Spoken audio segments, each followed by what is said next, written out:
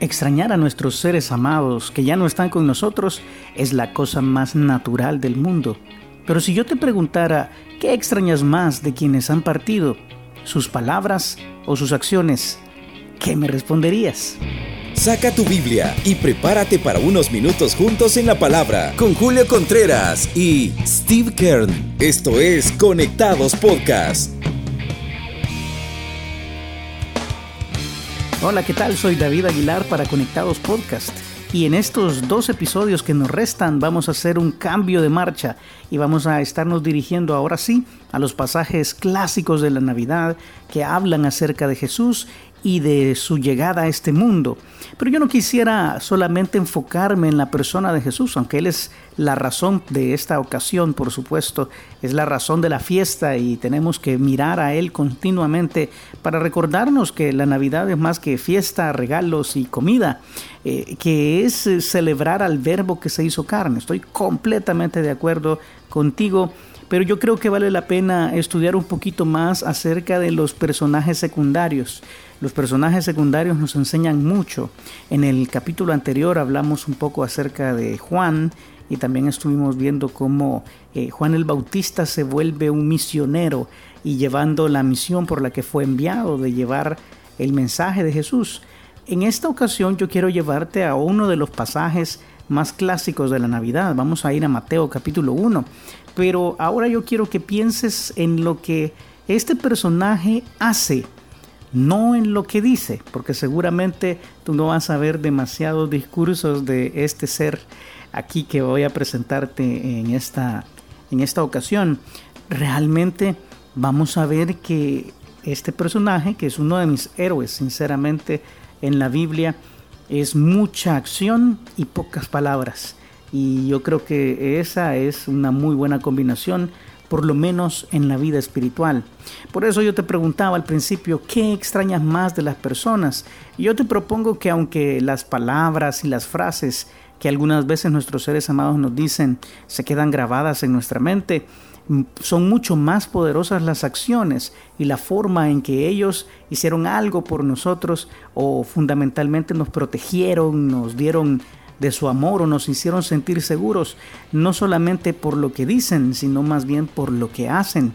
Y este personaje que yo te voy a presentar es uno de esos hombres raros en la Biblia, sinceramente, porque sus palabras fueron muy pocas y están registradas todavía menos en el Evangelio, pero las cosas que él hizo fueron realmente poderosas. Si tú te estás imaginando a quién me refiero, yo creo que ya intuirás que estamos hablando de José de Nazaret, José el padrastro, si quieres llamarlo, el padre adoptivo de Jesús. Vean por favor a Mateo capítulo 1 versículo 18 y veamos cómo funciona esto. El nacimiento de Jesucristo fue así. Estando desposada María, su madre, con José, antes que se juntasen se halló que había concebido del Espíritu Santo. Hay toda una explicación de este episodio en el Evangelio de Lucas. Ahí vamos a ver cómo un ángel se ha presentado a María, le ha explicado lo que va a suceder y María se ofreció a cumplir el plan de Dios para que este ser que fue engendrado en su vientre por el Espíritu Santo viniera a este mundo. Pero ahora vamos a ver el otro lado de la moneda, vamos a ver el lado de la moneda de José. José estaba desposado con María y un desposorio es un compromiso formal delante de la ley de Moisés. Tan formal que aunque el matrimonio no se había consumado, es decir, José y María no eran marido y mujer todavía, había un compromiso firme y la ley de Moisés les consideraba comprometidos formalmente, no como los compromisos de ahora que pueden romperse fácilmente sin ningún tipo de consecuencia.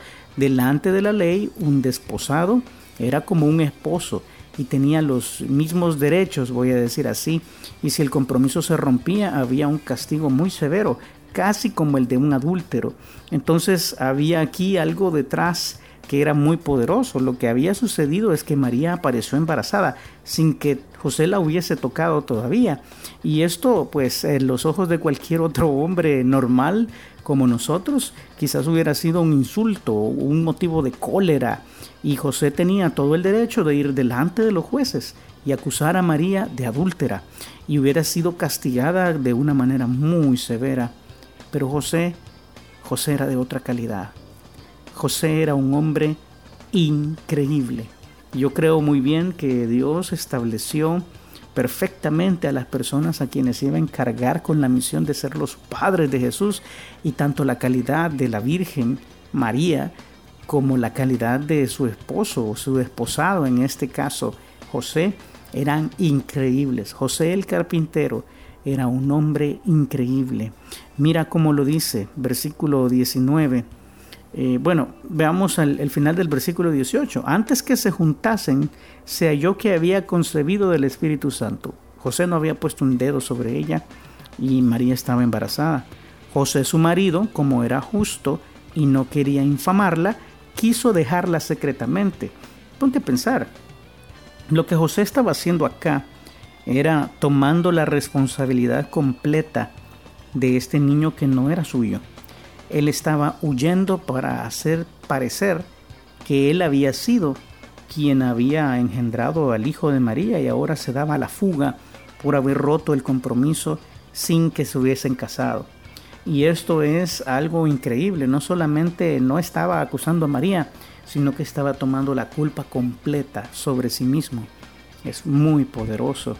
El versículo 20 dice: y pensando él en esto, he aquí un ángel del Señor le apareció en sueños y le dijo: José, hijo de David, no temas recibir a María tu mujer, porque lo que en ella es engendrado del Espíritu Santo es.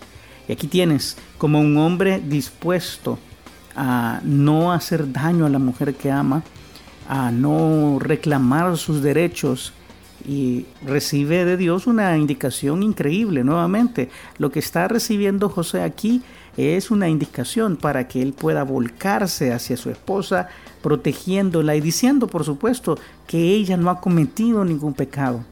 Cualquier hombre hubiese hecho completamente lo contrario. ¿Te imaginas criar a un hijo que no es tuyo? Y no solamente eso, sino haberlo hecho en medio de un compromiso formal, antes que siquiera se hubiesen juntado el uno al otro. Es una situación muy difícil, pero por donde lo veas, José siempre hizo lo correcto, y ahora recibió una orden de Dios para evitar que el plan de José, aunque era noble, se llevase a cabo, porque hubiera terminado muy mal. Sinceramente, la historia de Jesús no habría sido la misma si esto hubiese ocurrido de la manera en que José lo estaba pensando. Pero otra vez, ahí podemos ver una segunda característica. Además de ser un hombre honorable, un hombre benigno, que creo que es lo que era José, también era un hombre obediente, un hombre que estaba dispuesto a cambiar sus planes en favor de lo que Dios le pedía hacer. Y esto no cualquiera de nosotros lo tiene. Por lo tanto, otra vez vemos la calidad de este hombre reflejada en las decisiones que toma. Entonces, el Espíritu Santo había engendrado a Jesús en María, pero el mensaje del ángel no termina ahí. Del Espíritu Santo es, versículo 21, y dará a luz un hijo y llamará su nombre Jesús, porque él salvará a su pueblo de sus pecados. ¿Qué significa Jesús? La raíz hebrea de Jesús es la misma raíz de Josué, Yoshua, que quiere decir salvación. Por eso él es llamado Jesús. Todo esto aconteció. Ahora viene la intromisión, digámoslo así, o el comentario de Mateo, el evangelista, el que está escribiendo el evangelio, que nos está explicando todo lo que está sucediendo acá. Esta historia tuvo que suceder así porque estaba predicha. Dice el versículo 1:23, 1:22, todo esto aconteció para que se cumpliese lo dicho por el Señor, por medio del profeta, cuando dijo: he aquí una virgen concebirá y dará a luz un hijo, y llamará su nombre Emmanuel, que traducido es Dios con nosotros. Muy interesante, porque esta era una profecía que se encuentra en el libro de Isaías. Una profecía que hablaba de una concepción virginal, es decir, una virgen que concibió milagrosamente y que da a luz un hijo. Y el título, porque realmente no es el nombre que la Biblia le está pidiendo a José que le ponga, él realmente no se debió llamar Emmanuel. Emmanuel era más bien una descripción de las características principales de Jesús. Dios con nosotros. Es justo lo que hemos estado estudiando en el capítulo 1 de Juan. Este verbo que era en el principio con Dios, que era Dios y se hizo carne. Dios con nosotros, Emmanuel. Es un título muy poderoso y es el cumplimiento de una promesa, de una profecía de Dios hace cientos de años literalmente, y que ahora venía a suceder delante de las narices de estos dos jóvenes que se habían aprestado a cumplir la voluntad de Dios. ¿Qué podemos aprender de todo esto? Podemos aprender varias cosas. Número 1, nuestra benignidad, o la forma en que decidimos no hacer daño, aunque tengamos el derecho, o entre comillas podamos hacerlo, siempre da buenos resultados y es de muy buena estima delante de Dios. Pero no solo eso, sino también que Dios tiene un plan. A veces cuando las cosas no salen como uno quisiera, o los planes de nuestra vida no se cumplen al pie de la letra, tendemos a frustrarnos, o tendemos a buscar revancha, o buscamos un culpable. Pero realmente si tenemos este corazón que José tuvo, un corazón lleno de gracia, de misericordia, de perdón incluso para su esposa, realmente puede hacer toda la diferencia en nuestra vida. El espíritu de la Navidad también se vive a través de decidir hacer lo correcto. No solamente hacer lo correcto, sino que ir un paso más allá, en favor de aquellos que sufren, en favor de aquellos que son inocentes, en favor de aquellos que están indefensos. Yo te animo a ser como José, un hombre que no solamente era benigno y no buscaba el mal de aquella que probablemente se lo merecía, sino que también decidió hacer todo lo que Dios le mandó, aunque esto fuera completamente incómodo.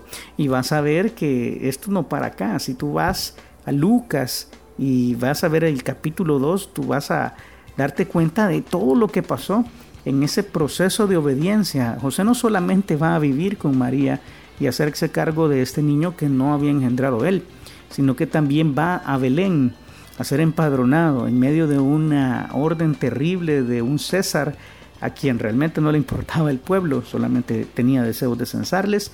Les hace andar 156 kilómetros más o menos a pie con una mujer embarazada, en medio de una peregrinación terrible, sin encontrar espacio de alojamiento. Termina dando a luz quién sabe dónde y colocando al niño en un pesebre.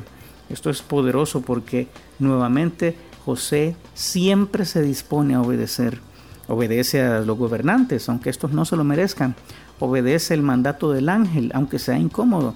Y obedece, por supuesto, a cada uno de los pasos que de ahí en adelante Dios le guió para que Jesús pudiese cumplir su misión. Y él se vuelve clave sin que aquí diga una sola palabra. Y esto es la cosa que a mí más me impacta de la historia de José. Es un hombre que probablemente dice una o dos palabras en toda la Biblia, pero sus acciones hablan muchísimo más que sus palabras. Su disposición a la obediencia, su disposición al sacrificio, a ser como Jesús cada día, hizo que fuera uno de los hombres galardonados en la galería de la fe. Yo estoy seguro que él va a estar en algún momento delante del Señor recibiendo el premio de esto grande que hizo. Él fue parte grande de que el plan se cumpliera. Él fue clave para que Jesús pudiera desarrollar todo su proceso de crecimientos, todo su proceso de volverse un hombre y luego volverse un ministro que finalmente murió por nosotros. Pero si José no hubiese dado todos y cada uno de los pasos que le fueron ordenados, nada pudiera haberse cumplido. Y yo sé, probablemente Dios pudo haberse provisto de otro personaje, pero el privilegio fue de José y no desaprovechó la oportunidad. Ahora yo quiero hablar contigo, que probablemente te has visto entre la espada y la pared estos últimos días, haciendo cosas que no te gustan, o quizás yendo por un camino que te parece terriblemente incómodo o hasta doloroso. Créeme, si Dios te ha hecho andar por ahí, si Dios te ha pedido algo con respecto a tu situación, yo te animo a que le obedezcas. A lo mejor Dios quiere cumplir un propósito grande en tu vida, o tiene un plan que en estos momentos no entiendas. Estoy seguro que en estos primeros compases el plan no era claro para José, pero él tenía la información suficiente para obedecer a Dios en cada paso y el plan grande se cumplió. De la misma manera, estoy seguro que aunque tú no tienes toda la información o aunque no entiendas alguna situación dolorosa que ahora estás viviendo, Dios tiene un plan y Dios lo cumplirá si tú te decides a obedecerle. ¿Qué va a suceder? No lo sabemos. ¿Cómo van a salir bien los planes? No lo sabemos tampoco. Probablemente Dios tenga que actuar de una manera sobrenatural, pero los milagros descansan sobre los primeros pasos de obediencia de sus hijos. Así que yo te quiero animar a que en estos momentos evalúes tu situación. Y si estás pasando por uno de estos lugares a donde a nadie le gusta pasar, no te preocupes. Es muy probable que Dios tenga un plan más grande para ti. Y por lo tanto, pasa por ahí con la mejor de las actitudes. Busca en medio de todo lo que está pasando, aunque sea doloroso o no tenga sentido, busca la fe y créele al Señor que aunque en estos momentos no le reveló el plan completo a José, recibió el voto de confianza de este hombre y el plan se cumplió. Cristo pudo redimir a la humanidad. Gracias a Dios por la vida de José, porque si no hubiese sido por él, probablemente ninguno de nosotros sería salvo. ¿Ves? Como pequeños actos de obediencia y pequeños actos de humildad hacen toda la diferencia. Yo te quiero animar a que te decidas a seguir los pasos de este personaje. Quédate con nosotros y el próximo episodio cerramos esta serie de Navidad que para mí sinceramente ha sido un privilegio acompañarte en este camino de la Biblia.